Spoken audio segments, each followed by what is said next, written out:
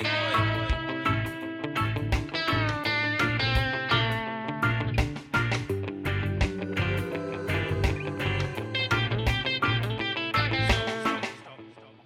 and welcome to another episode of Casting Reflections on Black Mirror. I'm Dan, and with me is... Another Dan. Hello. Just like previous weeks, I kind of want to get straight into this one because one, this is a great episode. Two, it's the first longer episode, this one, isn't it? Yeah, all the others have felt under 40 minutes long, haven't they? Around the 40-minute mark. Whereas this, was it an hour and a quarter? Yeah, so I wouldn't was. call it feature length just yet. Yeah, it's definitely longer than the others. And to point this out, because we've mentioned it a couple of times now on the last couple of episodes, this was the last episode to air on Channel 4. Yeah. So from the next ones, they're all Netflix. And I was going to call this season 2, episode 4, but this actually was a Christmas special, which is not ironic because it's actually about Christmas and called White Christmas. It was agreed as a one-off special after Channel 4 rejected 3 potential scripts. That's why essentially this episode is split into 3 parts, or we're definitely splitting it into 3 parts. It aired, Channel 4, 16th December 2014. So, just under 10 years ago now. The episode was directed by Carl Tibbets, who had previously directed the episode White Bear, which, funnily enough, I edited that episode today and I scheduled it. So if I say White Bear at all, correct me, because it's White Christmas and White Bear is confused me. And and as I said, it was a Christmas special taken in 3 stories featuring Matt, who is played by John Hamm, who I think at the time was in Mad Men. So it feels like that was quite a big get for the show. And Joe, played by Rafe Spall, who is Timothy Spall's son, who are in a remote cabin on Christmas Day. And we'll go into the 3 stories. But firstly, before we do, no, do you know what? I was going to ask you your feelings on this, but I think we should do the recap first, shouldn't we? Yeah, let's do it because I think you're right. So I think it's a lot to pack in. I think you said 3 stories, but I feel like there's could be 4 or 5 quite easily by the time we finish. Well, yeah, I think there's 3 stories with a 4th linking it all together. So there's 4 stories. We're confusing everyone, so I think probably we should just let's kick off. So maybe people should watch this episode before listen to us, and it might make more sense. But let's give it a go. Okay, so the episode starts with Matt and Joe. Well, I guess Joe kind of wakes up and kind of comes into kind of a living room of this. Call it a cottage or a cabin. It's more of a cabin, isn't it? Cabin with Christmas music playing. And he's obviously a bit dazed. He doesn't quite know where he is, or he does know where he is. I couldn't quite work it out. To me, he didn't. To me, he looked a bit confused. Yeah, he looked confused. He wasn't sure of his whereabouts, was he? No. And it was evidently Christmas Day. You got this background of Christmas music playing, which I felt like was playing the whole episode. Well, it was. We'll come on to that. It was. I wish it could be Christmas every day. Wasn't it? That was. Yeah, and I guess actually the lyrics of that are quite important. I didn't clock. Yeah. That. So Matt is cooking dinner and obviously in control of this situation or this friendship, and he's trying to get Joe to kind of open up to talk about what's happened. It becomes clear that they're kind of both there because something bad has happened in their past, and then Matt is trying to get Joe to kind of open up and talk about what's happening. He's obviously a bit reluctant to do so. One of the comments that Matt said was around, we've been here 5 years and you said about 3 words to me or something along those lines. Yeah. So you kind of got the impression they'd been in this cabin a long, long time, and they were both kind of shut off. But Matt is cooking Christmas dinner, and to kind of open Joe up, Matt decides to open up to him first, to make it kind of like a safe environment to kind of talk back in. So then Matt launches into a story about how he finds himself in this cottage or cabin. Just before you go into that, because there was a couple of other things which I think were need to be said about that. So, because Joe says, "Why are you here? No one ends up here without things going wrong out there," like you said. And he goes, "It's a job, not a jail, but often one are the same thing." Yeah. And so it's just that it's the fact that it's a job. As far as we're aware, they're there for work reasons. Yes. And before we kind of launch into Matt, we'll call it Matt's story. Is there anything else you want to add about that opening kind of cabin scene? No, just as you said about the Christmas music, how can sometimes feel sinister if you play it over a certain thing, isn't it? Because Yeah, you've got these two guys not speaking to the fact they've been there for 5 years. And that yeah, that I remember finding odd that they've been there for 5 years but have hardly spoken. So you're thinking, what's going on there? yeah, yeah, indeed. Okay, so then Matt begins to recall his story and his background about the bad thing that he does wrong, and he launches into, I guess, what is seen as more like a side job, and we'll come on to his actual job in a minute, where he is guiding a guy called Harry, and Harry is obviously not confident when it comes to women, and is obviously in a state where he wants to be in a relationship. So he guides Harry using earpieces and being able to share his vision, so he can see everything that Harry sees, and guides Harry into this party, and kind of almost teaches him, gets him to be more confident as time goes on. It's like a dating coach, isn't he? Yeah, he's a dating coach. Yeah, and if you think so, he got Harry to go into this building, didn't he? And he kind of looked things up, and he goes, "Oh, there's a works party on in the back room. You should just go in there, just walk in there, be confident. No one will realise." So Harry does that. He goes into this works party. He then almost picks out the girl that he's interested in across the bar, and goes to talk to that group of people. And again, Matt constantly being in Harry's ears, just saying, say this, say that, do this, do that, and kind of guides this conversation. What Matt is also doing in the background is he's doing research into the people that he's talking to kind of get information. So someone challenges him as to why he's there, and Matt instantly gets up some information and gets Harry to say it in such a confident way that this other guy believes him. And I think it was along the lines, "Oh, don't you remember we met at this party? Blah blah blah You're blah wearing blah. this hat. He You was were saying wearing about the this hat. Yeah. hat," and all because he looked it up on Facebook or social Yeah. media and got the picture. So at this point, the guy believes him because it's a bit too coincidental to not be true, I guess. Yeah. And it's quite interesting, isn't it? How at that point people are easily influenced, isn't it? Because he just accepted it that he must be wrong, even though he can't remember this guy being there. He accepts that he's wrong just because Matt was so confident saying it. So Matt then chooses one of the two girls that he wants to focus on, the quieter of the two girls. So there was a brunette and a dark haired girl and a blonde girl. I haven't actually got the name of the girl that he focuses on. Was it I Greta? think it's Jennifer. Jennifer. Okay, we'll go with Jennifer. Sorry. So again, Matt is talking him through what he should be saying and what he should be doing, and he's going to say, actually, if you want that girl, talk to the other one, Freeze her out. Yeah. yeah, and freeze her out and make her want to be desired and make her want to be wanted and talked to. And it's interesting because throughout the whole episode or throughout the whole of this scene, is I don't think she reacts in the way that Matt expects her to react in. So when he was disinterested in her, she didn't seem that bothered, and that kind of threw Matt a little bit, but he still kind of worked along the same lines. So as time goes on, and after that initial conversation finishes, he then is able to talk to Jennifer one on one, and they start having a conversation, and she begins to open up a little bit. So it becomes quite clear that she's quite introverted and doesn't really like social interactions and doesn't like parties and doesn't actually enjoy her job. So you can tell that something is not quite right. And he almost plays on that, or Harry almost plays on that with Matt's help, and just gets to a point where she's fully comfortable in his behaviour.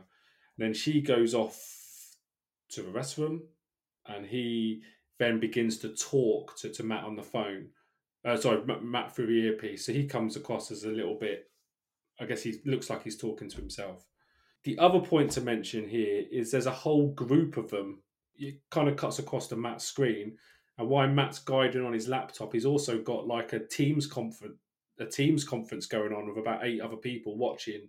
Yeah, he goes to the toilet, doesn't he? And while he's weeing, because he goes, "You're not going to watch me, are you?" And he goes, "Of course not." And then on the Yeah, one screen, you see him taking a piss in the yeah. toilet, and on the other screen, you've got the 5 or 6 guys watching. And I don't know if you noticed, but one of them was called Waldo or Yeah, I Waldo did. Rebecca. Yeah, I've got that something to come up later as well. But yeah, I did. Yeah, which I thought was funny. Yeah, I actually specifically paused it to see what their names were, to see if there was any sort of cross-referencing going on. Actually, why you said that, I have picked up. I've got a section later for loads of Easter eggs, and a few I did pick up. but a couple I actually missed. So it'd be interesting to see how many you picked up Oh, from don't watching it test as well. me. This is not exam Actually, conditions. there is going to be a test at the end of it. Yeah, that's right. Yeah. So like you said, yeah, she goes to the toilet. He starts talking to Matt. She comes out thinking he's talking to himself, doesn't she? Yeah, yeah, she comes out, and one of the conversations that she kind of references is that she keeps on having voices in her head trying to convince her to do stuff, and he's almost convinced her at this stage because they were talking about her quitting her job, and he's trying to get to the point of saying, "Well, you need to be brave and you need to do it, and Mm, all you're scared about is the transition stage because you'll know you'll be okay and you'll yeah. get a new job and you'll be fine."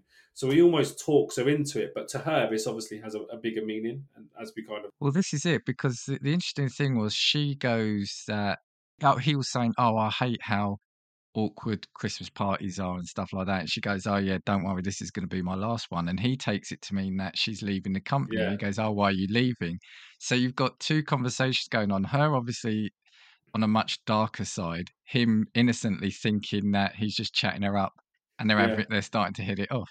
yeah, and when she comes back from the rest of the room and she sees that he's talking to himself, I think she kind of thinks that he's in the same situation and hearing voices, and then she decides to invite him back to her apartment or flat. So this is obviously going a lot better than any of them had predicted. And Matt seems definitely very pleased with himself that he's managed to get past the going back home to spend the night there. They go back to flat, and he constantly stays online, doesn't he, Matt? Matt and the team constantly watch throughout as they enter the apartment. She goes off to get a drink and instructs him to go to the bedroom. So he thinks he's lucky in spending a night, but he's obviously quite nervous by this. And then it takes a real sinister turn, where in a matter of moments where he feels like he's about to get lucky, she ends up almost force feeding him this drink, and it becomes quite clear that she's poisoning him and taking her own life and his life in the process. And she almost kind of put it down to the fact that Harry has now given her the confidence to be not scared of this transitional stage and to just do it. But whereas he was saying it to quit her job, she took it to mean to take her life. And it's obviously some thoughts that she's been having for a while.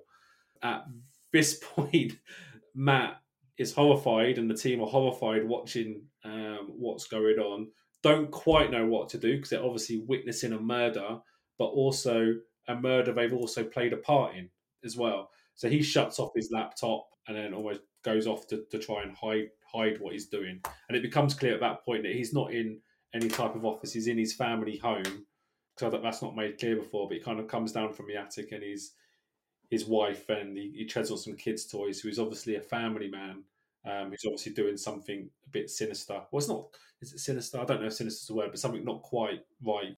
Well, we don't know if this is like a legal business or not at this point, because what we do see, and he says to the others on the screen, "Destroy everything." He says those words. Yeah, So it's almost like is he because he calls it romantic services. So we don't know is this something that he's using tech in a way they shouldn't be, or is it a legal business but he's just doing it illegally, or because the fact there's a murder he'd then have to get involved in it and he didn't want to do that.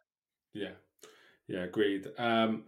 I think it's that night, isn't it? He comes down and he then has an argument with his wife, doesn't he? Who suspects him Yeah, of doing something that he shouldn't do, and it's at this point whereby this is the first encounter of the blocking of someone, which I think we could talk about a whole hour about yeah, this thing yeah, because this blew my mind.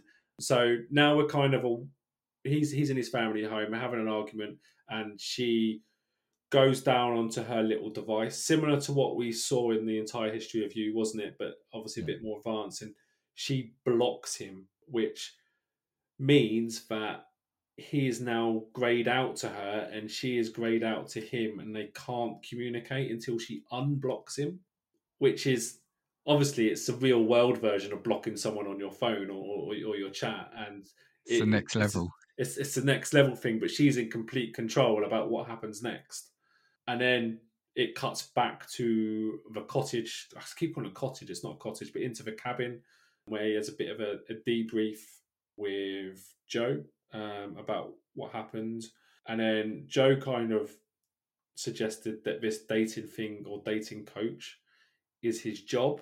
And then he kind of implied, actually, no, it's not my job. This is what my job is. And I think this is where you're going to Yeah. start up.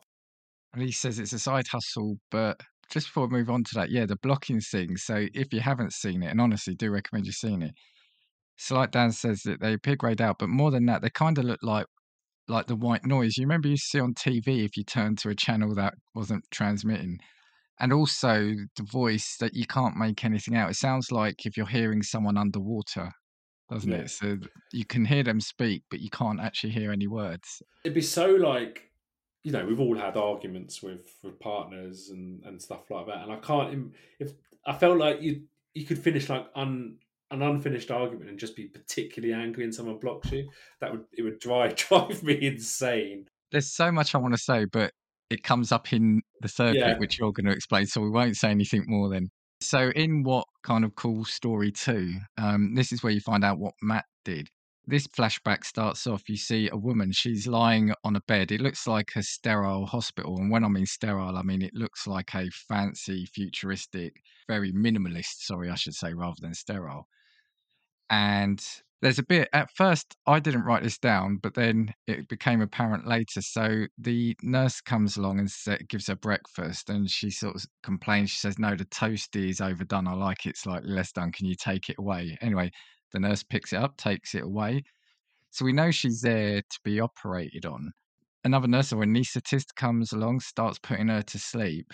And while they're putting her to sleep, she's not been put, or it appears she's not been put to sleep properly because she's talking and she's panicking. She's going, "Hold on, I'm still awake. I can hear everything," etc., etc. And then we hear a term, extracting cookie. She then wakes up and we see there's a small incision in the side of her head and the surgeon placing a chip of some sort into a device that looks like an egg. The next scene is then Matt sitting in front of the egg with the woman we saw in the bed talking through it, or the voice at least talking through it. She starts getting scared, she's not knowing what's going on. And then this is where we then do see her inside, quote, the egg, don't we? We see a replica version of her. He explains to her that she's actually a copy of herself. He explains that a client comes into his company, they insert a chip, which they call the cookie, into the person's head. They leave it there for a week where the cookie shadows a person, and it's then removed and placed into an egg. Yeah, they then take the cookie and put it into a simulated body of the person, which is the person he's speaking to now. This simulation is in a room with nothing but a control panel. To kind of cut this story short, we find out that the copy version is actually now like it's going to be like a personal assistant, isn't it, to the real version? So like an Alexa or a Google Home. Yeah. Maybe look at Alexa a little bit differently. Yeah, yeah. So the copy, I don't know what to call it, but the copy starts panicking and saying, "I don't want to do this. I don't want to do this. You can't do this to me." So what he then does, he tries to gain control over her by simulating 3 weeks of time for her. So on account of that he fast forwards 3 weeks, then cuts back to her, and we see her a little disheveled, little, what's the word, disoriented, because she was saying she was stuck there in time. She wasn't able to sleep or do anything, but she still refuses to be an assistant. So what he then does is he fast forwards 6 months, and he then says, I think he's saying to Joe in the present time, he says the trick is to try and break them without making them snap. So once the 6 months is counted down on his little time, and this is seconds for us, remember, but it's 6 months for the copy. We then see her, and her hair is now even more disheveled, and she's now begging to be put to work.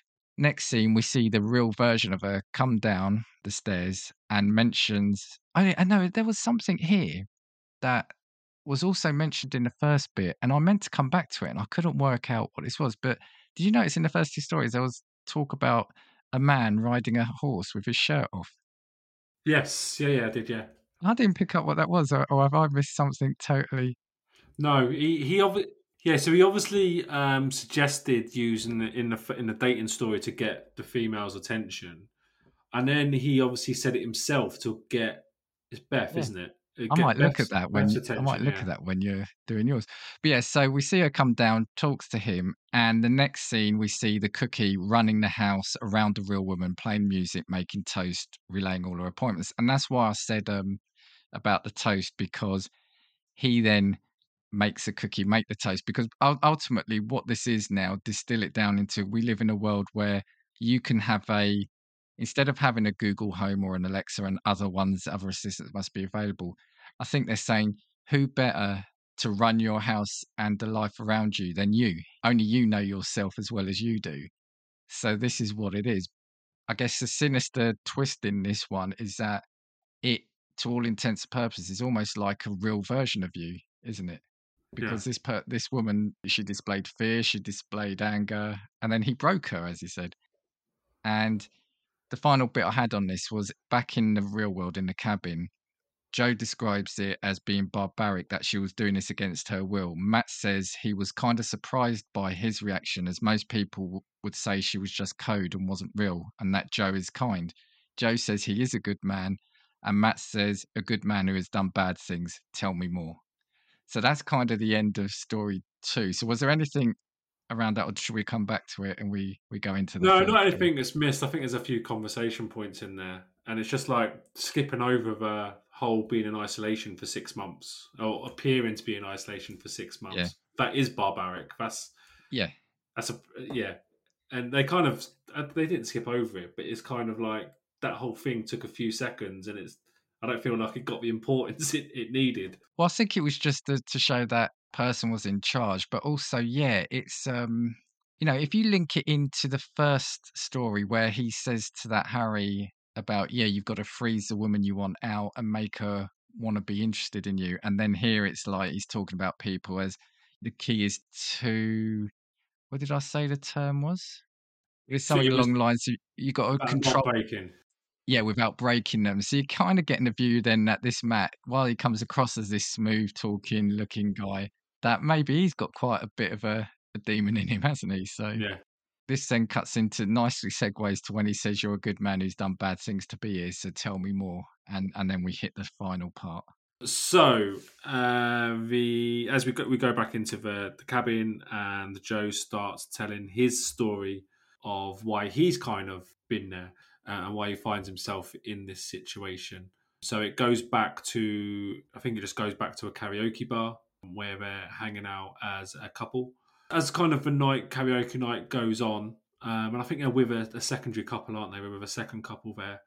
Now, it comes across to me that even though he thinks he's in a very happy relationship, I don't think she appears to be. There's obviously something kind of bothering her throughout the night.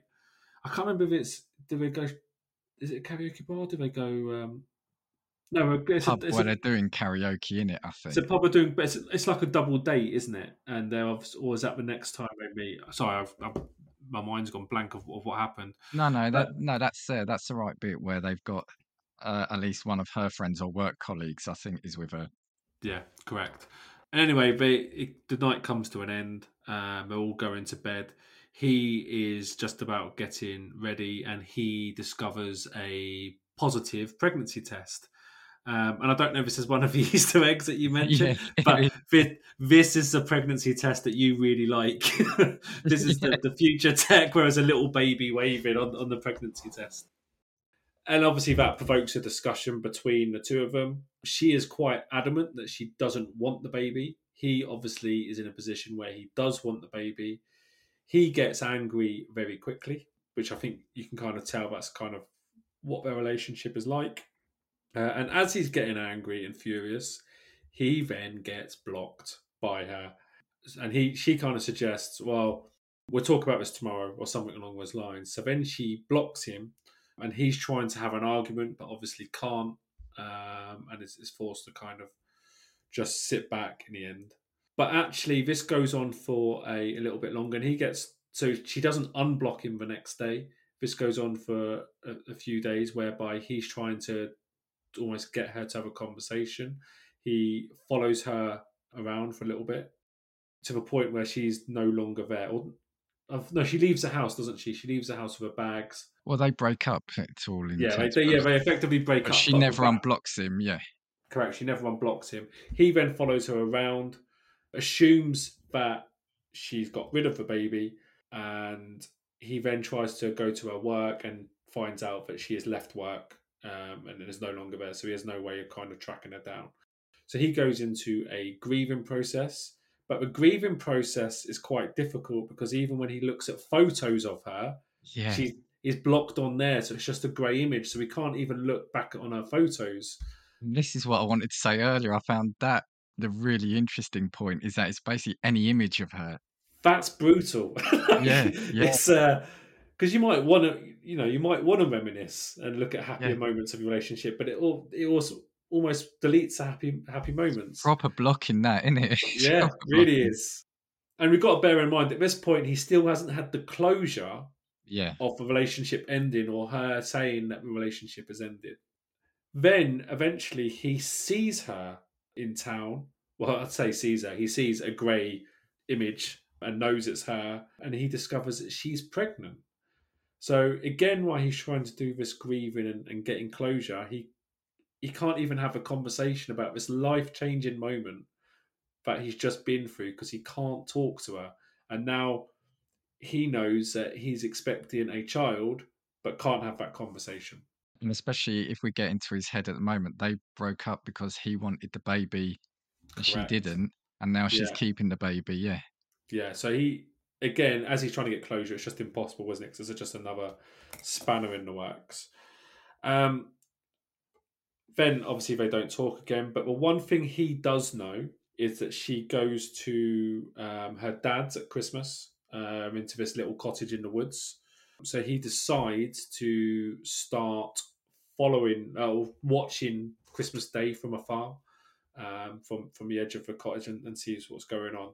And I get the impression he does this for a few years. And it feels like that's kind of what he lives for, is to get into that Christmas Day where he yeah. can go and watch his family grow up. But another harsh moment of the blocking is when it comes out that the block also applies to the parents' offspring. So It's bloodline, isn't it? he Yeah, now can't see the baby. So he can see her walk in and the baby baby walk in, the baby be carried in, and I can obviously see the granddad, but he can't see his wife or the baby. So again, he's trying to get closure. He can't. One important point he mentioned there is it's like he doesn't even know if this baby's a boy or a girl because he can only see the silhouette of the person. And he does that. He stalks them for a few years, and he then starts leaving the child Christmas presents, and then he's able to work out that the child is a girl because he can see the long hair on the yeah. silhouette. So he now believes he has a daughter. Then it cuts back to a conversation between Matt and Joe, and then kind of Matt asked him some questions. And then there's a few little weird things that happens. I can't remember. It's at this point he kind of sees the clock up on the wall with the birds on, which becomes Yeah, I think he does. Yeah, yeah. And there's a few things that happen where you realise that scene's is not quite right. For example, I don't know if you noticed, one scene they're having Christmas dinner, and the second scene they're sitting on an empty table and it's all cleared up oh, do you with know what? I nothing didn't in. pick that up. No, I didn't pick Yeah, that up. there's just a few things where you realise that scene's not real, and that kind of feeds into later. But then Joe responded, "Well, actually, no. Then something really horrible happened," and then he begins to open up about what happens next because this is the bit he's obviously hiding or doesn't want to talk about. So he sees on a news report that his wife or ex-wife or ex-girlfriend, I can't remember if they're married at that point, has died in some sort of traffic accident. And at that point, the block has been removed. So he's now able to see her image. So he sees her on the news. And he made a point of saying it's really weird because that's, it's almost like not the person he remembered, not the image he remembers because she's obviously Yeah, aged a yeah, little bit yeah. since then. But he goes into a little bit of a spin of what to do next. Now he knows that the child no longer has a mother or father, but he also knows the block's now removed, so at least he can see his child again. He then goes to the family property at Christmas Day and goes to leave his daughter a present. But at this point, he decides to go a step further and actually see his child close up. And at this point, he discovers that the child is of ethnic origin and quickly apparent that the child is not actually his. So this whole thing he's been going through, sort of 4 years. I say more than that because I would put the girl at about maybe 5 or 6 plus the year pregnancy or the nine Yeah, months. so So this that's is 7 years. 7 years of trying to get closure or trying to understand something to a point where it completely unravels within seconds. Well, he's longing. He's desperate to see his kid, and after 7 years, realizing it was never his kid, Yeah, and that and just must be devastating. yeah, it's hard to know how to take it, but we'll explain how he takes it. So he so he's obviously very angry at this point, very emotional. It links back to some clips whereby his friend or her friend, I don't know whose friend it was, but the guy from the other couple that we're hanging around with is also of ethnic origin. So he puts two and two together and realizes that it's as a result of an affair with someone he knows. He obviously loses a bit, and I think he struggles to even comprehend what's happened because he goes into the house and quite adamantly goes, "I want to see my daughter. I want to see my daughter." So he's obviously not accepting what's happened.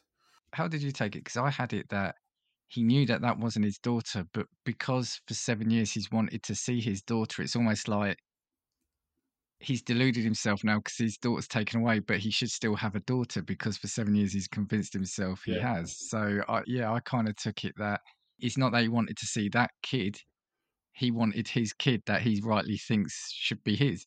yeah.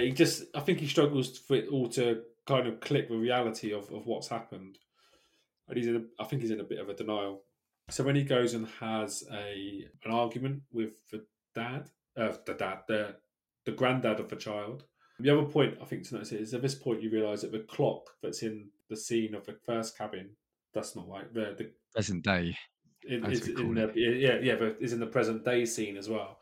So again, another kind of link to think that scene's not real. But then he has an argument with the granddad of the child. And it ends up with him attacking him with a snow globe, which is the present that he bought the little girl. So at this point, the granddad is dead.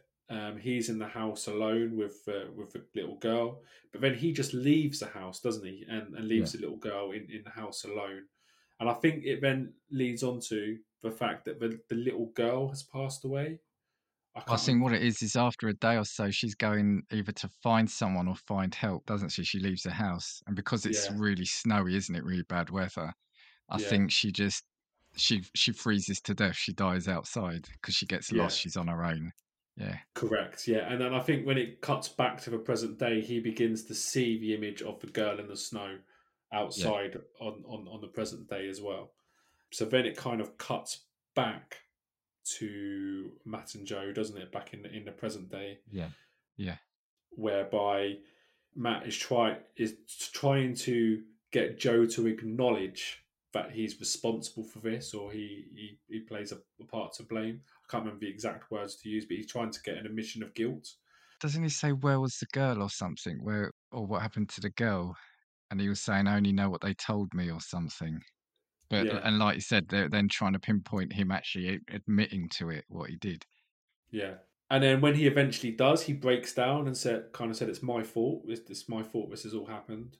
Matt almost does a little celebration Yeah. and cuts out of a scene, and almost was like, "I knew I could do it." And he kind of Yes. cuts out the scene where he's obviously in a room with two police officers or two people that are investigating the crime with a bit of a gloat to say that he got the admission that they wanted. Do you want to do the next bit, or do you want me to No, carry no, no. on? You carry on. No, no. You crack on. Okay. You. Are you enjoying yourself? Good. Yeah. sit back, put your feet Well, up. I didn't write notes on this because I was I knew you were going to do this, so No, I'm listening to you. it's fine. Right, let me go to the next page. Okay. So, so yes, it goes back to the police cell, and this is where all the stories kind of get tied in together, and almost like a few loose ends begin to come together. So it's quite clear that the scene, the cabin in the woods, obviously a film, so it struck me by surprise.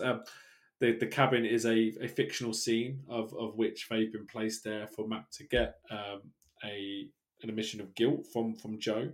It then transpires fairly quickly that the Joe character in the cabin is actually a cookie, so a copy of real life Joe who's sitting in a cell somewhere. So he obviously has all the same memories and all the same traumas that real life Joe has. But Joe is obviously in a prison cell and has not admitted guilt, but his duplicate has. Yeah. So at this point, the police are confident they can kind of lock him up or punish him or send him to trial or whatever they need to.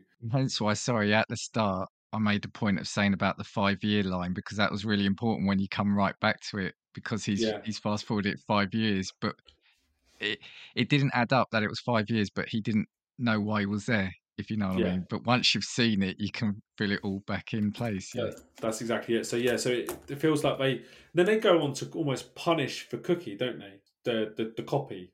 They do two things, don't they? They kind of leave him there for an extended period of time. And I think it's years. I can't remember the exact figures it was, but it was years. Wasn't it like 100 years or something? Basically, Infinity, they were just going Yeah, to put him into that like they did with their woman in the second one, but instead of 6 months, I think it was just years yeah, and years and years years. and years and years. And then they also played "We Wish It Could Be Christmas Every Yeah, Day" on loop, and he couldn't. Like yeah. he obviously tried smashing the radio, but it kept coming back.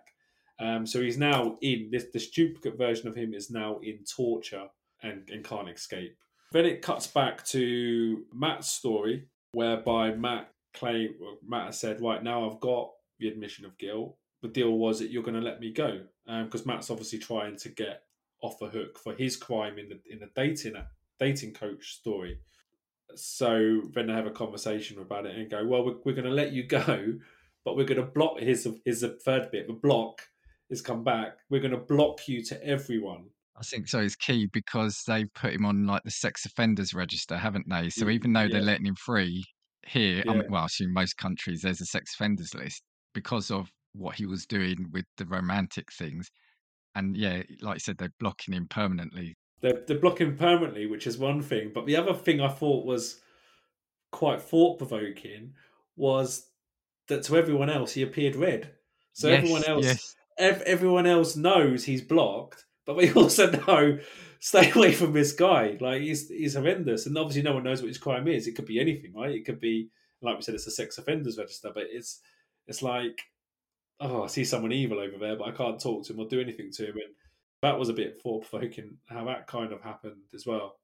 And then I think that kind of drew the episode to a close, unless there was any other points I've kind of No, missed. no. That's hit it all. But the final scene was that weird psychedelic thing where you go back to is it the Joe in the cabin, and he picks up the radio that's playing those songs, smashes it, turns round, and there's another one there, picks it up, Yeah, smashes it, turns round, just to show he's living it over again. And I did look, they actually did do that. That was all one scene. So when the camera pans away, someone's quickly putting another radio there for him to pick really. up. And they had to get it right because they only had limited amount of radios. Just to finish that, yeah. So he was blocked permanently so he couldn't see anyone or hear anything. Now, I guess where do we start on this, right? So, firstly, yeah, the blocking, right, is just amazing in terms of what that can or can't do, and if you could do it. But what I wanted to focus on for me initially, the first question, what do you think about the ending? Because it's funny I mentioned doing editing White Bear today, because there we were talking about, is she actually being punished because she doesn't know what she's done? We saw in that second part of this episode that putting the cookie on a time loop is a kind of torture, but that's a simulated version of him, but someone that has feelings. So is what they're doing to that cookie right? Do you see what I'm trying to say? Yeah, I see what Because you they can't say. do it. Sorry. I guess it's because they can't do it to the real person. So it's almost like they're getting their revenge by doing it on that.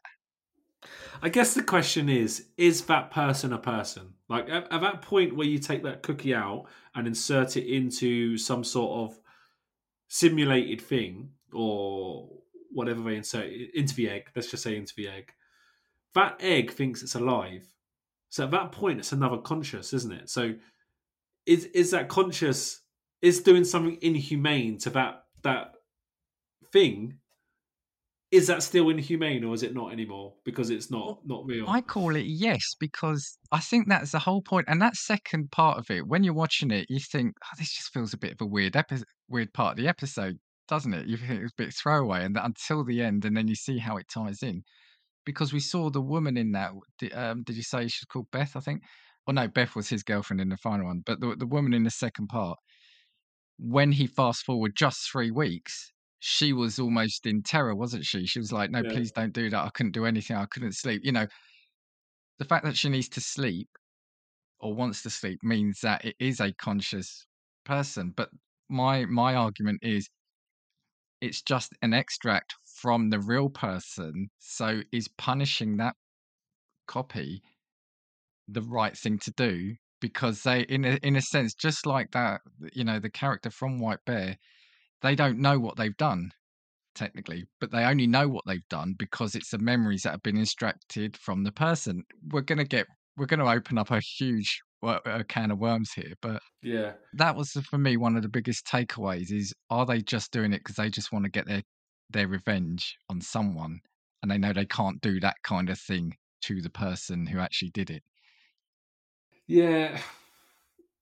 Yeah, there's a lot to talk about, isn't there? I'm just wondering whether we should order some snacks and keep going. Yeah, let's just do it. Yeah. Yeah. Well, So, if you can order some to my house, please. Yeah, while you're at it. I just I get Alexa to do it and Yeah, see what yeah. happens. Be nice. So Be nice to Alexa. the first so there's two kind of like beings, isn't there, which are copies of real people. The first one hasn't got the memories of committing a crime. So in her eyes, she's being punished because her creator has decided that she wants a version of her to control the house. Right? So there's a bit of there's something ethically there, whereby if we had that option, would you create another version of you just to like live in a prison and control your house? Like, is that thought process inhumane in itself? That you're almost creating life and then blocking it, or do you see it just as a bit of code? I wonder though, and we've said this with Black Mirror, it doesn't give you all the answers. What we don't know is why does society know that the copy is almost to intents and purposes a real version of you, or do they think it's just That's true. algorithm?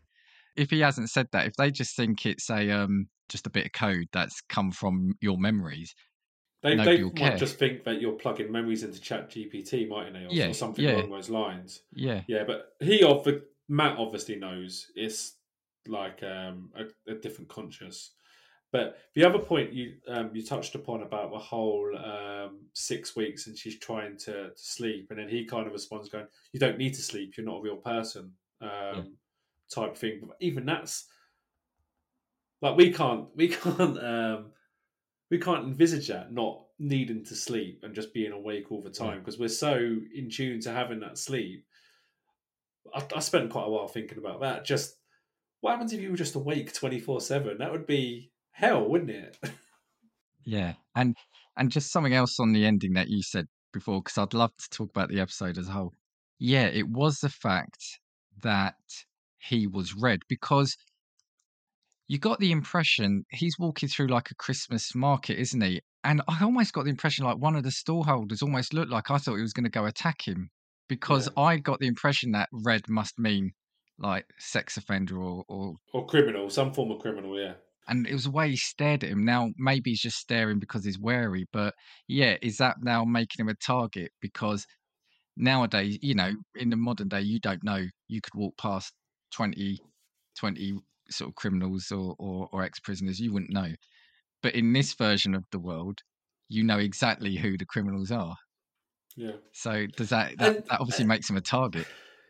and do we do we think right the crime he committed was that bad? Like all he's done is give someone advice onto how to be confident with women. Can he really be? All he's done is this is a bit of a weird one, isn't it? All he's done is coach someone right to get to a position where he's more confident with a woman.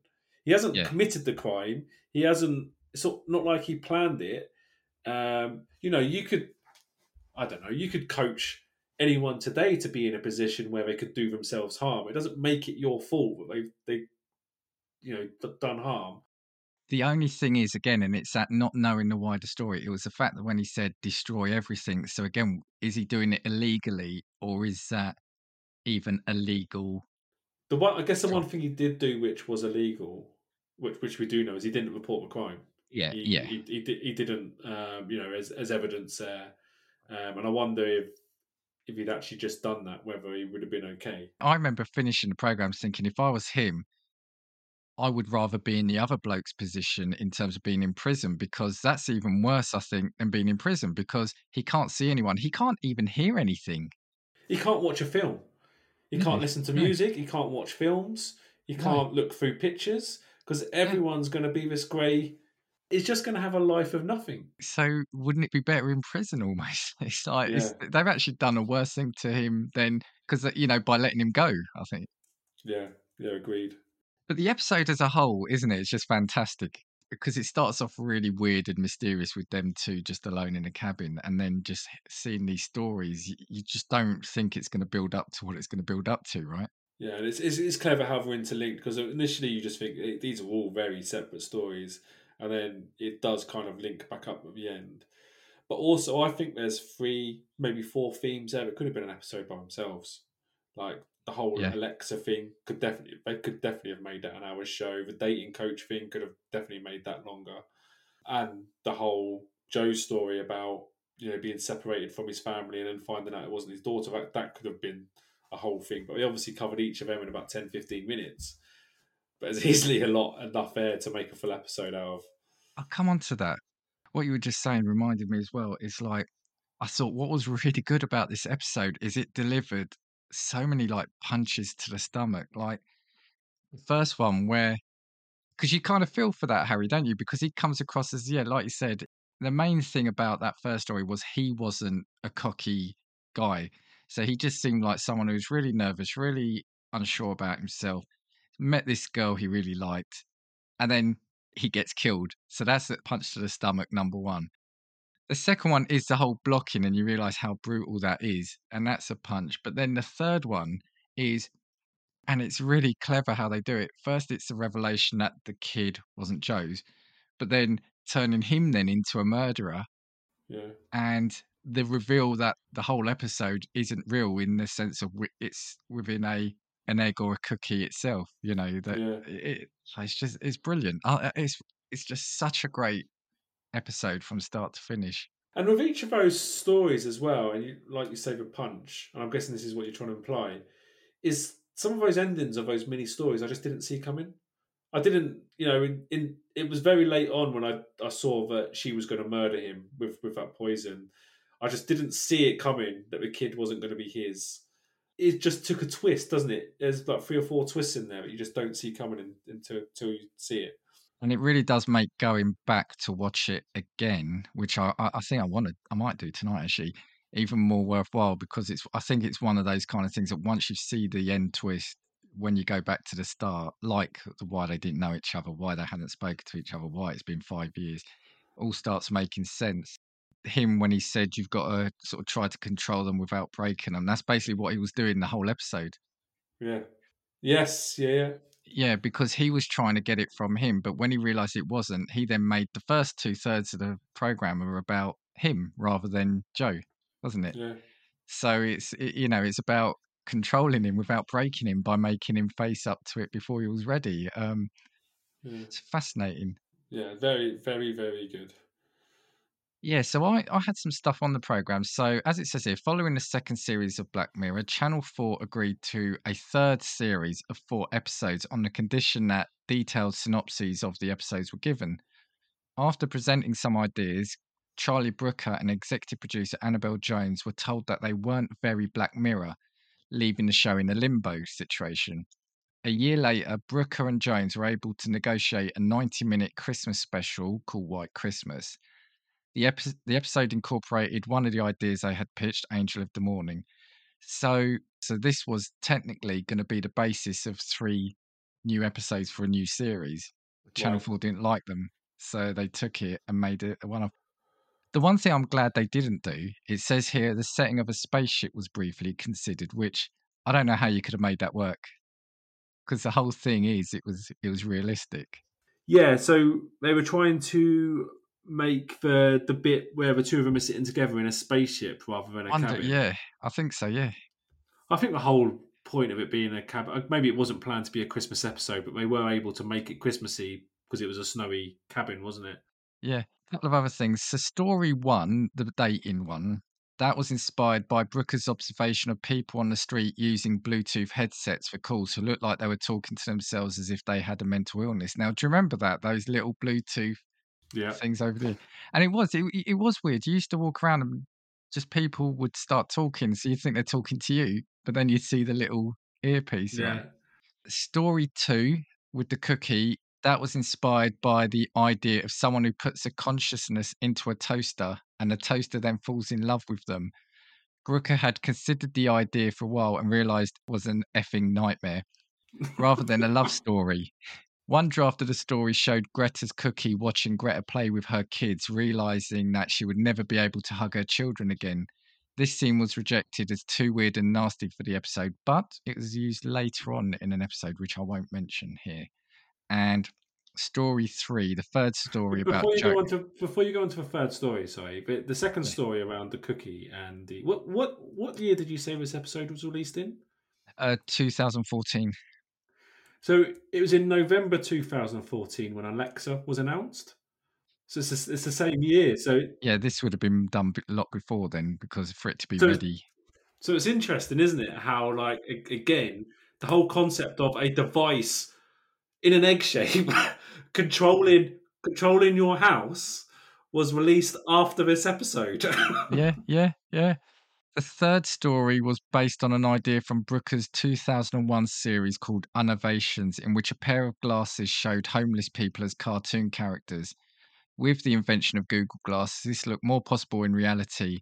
The idea of blocking on social media was also considered, and the ending takes inspiration from Stephen King's 1981 short story The Jaunt and 1982 series finale of Sapphire and Steel. So that was just to give an inkling of where it came from. Now, let's talk about the Easter eggs, and then again we can come back for any more comments. But I did pick up a number, but I didn't realize how many there were. So bearing in mind, he thought this was going to be the last episode of this program ever.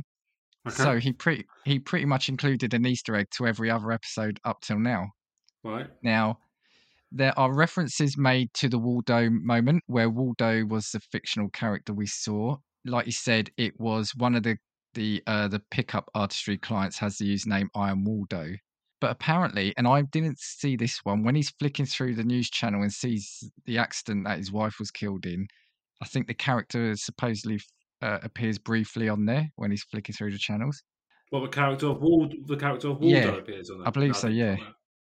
This one I did see. So it's similarly as he is flicking through the channels, there is the game show that appears in 15 Million Merits. Do you remember in that one there was the singer who'd made it big? Yeah, yeah. I I saw her saw that. face. Yeah. And and there's another client I think that has the name Pie Ape, which is reference to another show in that 15 Million Okay. Merits. This one I missed. The ticker during a news report mentions Michael Callow, who was the Prime Minister in the National Anthem, Okay. as well as Victoria Spillane from White Bear and Liam Okay. Monroe from the Waldo moment. So I missed all of those. Oh, well done.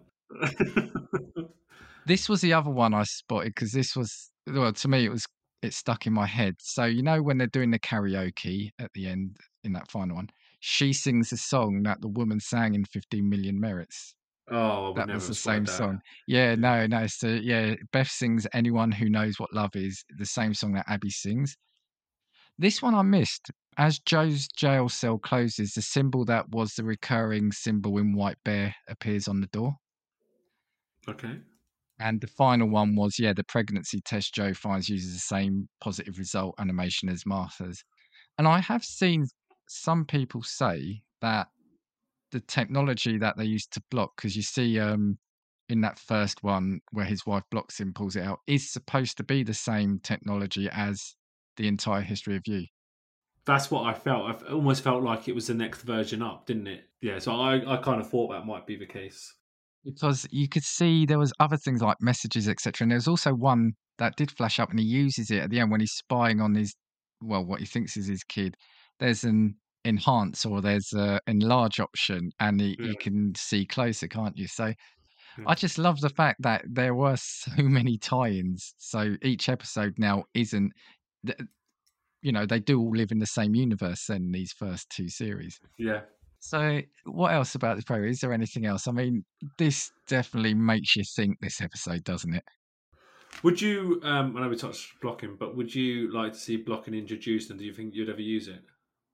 I don't know. I think it's such a harsh thing, isn't it? Although one thing does show about, how prevalent kind of social media is in things that even 9 years ago, the whole thing of blocking people like that this probably would have been really shocking, and it still is now. So it's, would you take it to the next extent? I don't think I would, and I don't know, it would be really weird.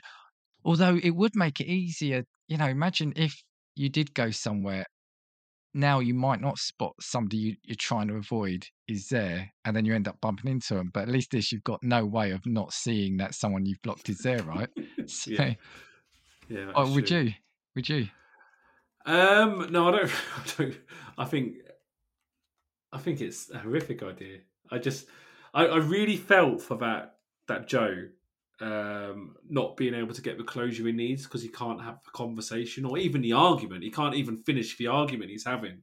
And I'm sure we've all had that where we're arguing with someone and you need to get it through to a conclusion before you can move on. And to have that for 7 odd years, just to have someone disappear on him like that is difficult. I don't think I'd use it on anyone. I don't think. Imagine, oh my word, I was just thinking. So imagine you have blocked a few people, right? You don't like a couple of your ex-colleagues or whatever. Then in your job, you end up at a business meeting where that you're dealing with a few other companies, and half the table you can't see because you blocked them, so you can't really get your Yeah. device out to unblock them. So how are you going to handle that meeting when you can't speak to some of them? The thing is, it's probably a bit like I don't feel like I fall out with many people, and I know you don't fall out with many people, but there's people in the world that do Yeah. fall out with people, and you can just imagine them walking down the street and saying, "Oh, grey block there, grey block there, grey person there." Just when you start falling out with people left, right, and centre, it becomes difficult to manage. Yeah. Like I said, or like you said, sorry, it's just the fact that it applies also then to To the images. images, yeah, Yeah. That's just amazing, really, isn't it? yeah. Yeah. I wonder if you I could just, start blocking celebrities. Like I wonder, if we, just say obviously we're both Tottenham supporters. Imagine if you blocked like Mikel Arteta, for example. We just don't. Does he just become grey everywhere? We don't listen to his interviews anymore, and Oh, can you imagine if you did that? Imagine that you once, there was a celebrity you really didn't like, you blocked them, and then you went to the cinema, and they're one of the main characters, but you couldn't get yeah. access to your device or something. Yeah, I don't know. it's I don't know. I think this episode, like I said, for me, this episode is just superb in both the story, the fact it's got three stories plus the overall one, how they all link up. I guess then we're going to get to the important question is, what do you give this as a score?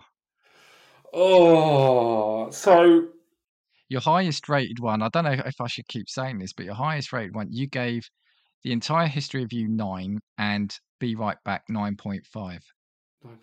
Be right back. I'm going to put this one in the middle of those two. Yeah, I'm going to give it 9.2. And let me explain my logic Yes, behind because I that. want an explanation. Yeah. I feel. Oh, am I going to regret this saying this? I feel like this episode was very, very, very good. But I think I would have loved them to be split up and delved into a lot more detail because I think there's some really good story ideas in there. And I think if you'd kind of the dating coach one and the cookie one, I think if you'd done 2 full episodes on that, they could have been the two best episodes if they were done like really well. Could have been up there in the high nines. So just for that reason, I'm going to drag it back a little bit because I'd like to see 4 episodes done on Okay, I disagree with you, but okay. But them. No, I'm going to give this. So this will get my highest rating so far. That is, and I'm torn between 9.4 and 9.5. I feel like I want to go 9.4 because then that gives me more scope to add if there are better episodes to come along. So I'm going to go for 9.4. There we go. I'm going to lock that in now rather Okay. than a 9.5 because yeah, I can then I've got another 6 points I can add better episodes in. What what I really like is you disagreed with my 9.2 and gave it 9.4, as if they're like massive different Well, scores. no. What I mean is, for me, this is the best episode so far. I absolutely agree with you, though. I do take what you're saying. That I think this could be better episodes. Like the middle one about the cookie feels like that could be a much longer episode, with the twist being that you don't realize basically what the twist in this episode is. But I think why I love it so much is, or to make it my highest, is I do love the fact that it hits you so many times. You've got bam, sort of a twist, bam, another twist, bam, another twist, and then it all interlinks. So it is like a super length, feature length edition of it. And you know, considering he thought this was going to be the last episode, Yeah, it would he's have going been a out with a great banger. send off. Yeah, it would have been a Yeah. great send off. So yeah, that's where I said I disagree. So for me, in the sense that for me, it's my highest rated episode. So I've got um, one more point I just want to raise. Sorry, and I know go on. it's going No, back no, a we can little go bit. back to it. No, that's fine. Um, so the cookie episode where he's obviously interviewing a copy of himself, and we discussed earlier about is it inhumane to torture these beings or these entities? But if it's human enough to get a confession out, which kind of stands up in court and is able to send the man down to prison, surely it's human enough for torture as well. I feel like there's a bit of a balance there Yeah, that but in if my it's head good though, enough for one, go on. no, but in my head though, the person you're seeing, so the guy in the cabin and, in the episode, the woman in that control room, they only know what they know because they've extracted the memories from the person into them. So that's what I'm trying to say. It's almost like they've made a facsimile and they've made that person be exactly like them by putting their memories in. So that's what I'm trying to say. Are they human? And are they culpable because you've told them what to think?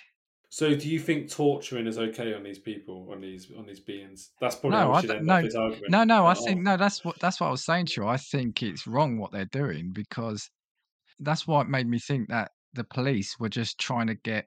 They knew they can't do that to someone in real life, so it's almost like they live in their fantasy of torturing a criminal in that one, and they don't Yeah, care yeah. about them because they see it as a not a real It'd person. almost But be less torturous just to switch them off, wouldn't it? And just like that feels like a better end game. yeah, you've reminded me because I think that's what makes the whole point of that second part of the episode where you see the woman so disheveled, so distraught.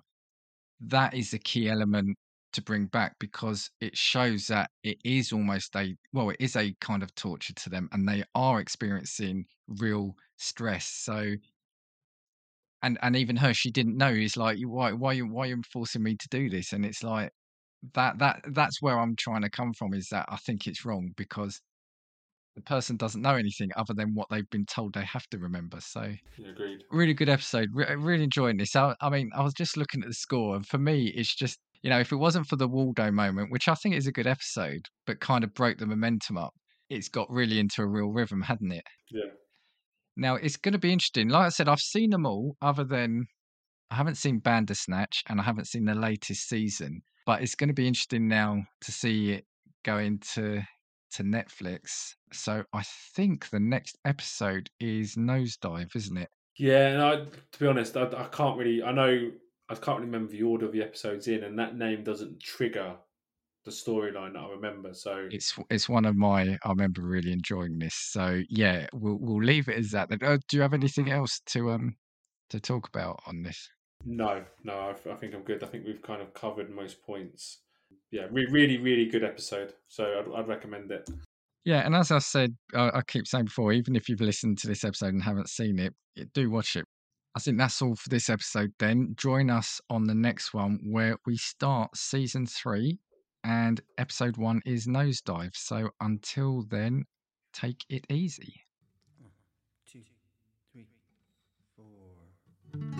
If I want your opinion, I will give it to you.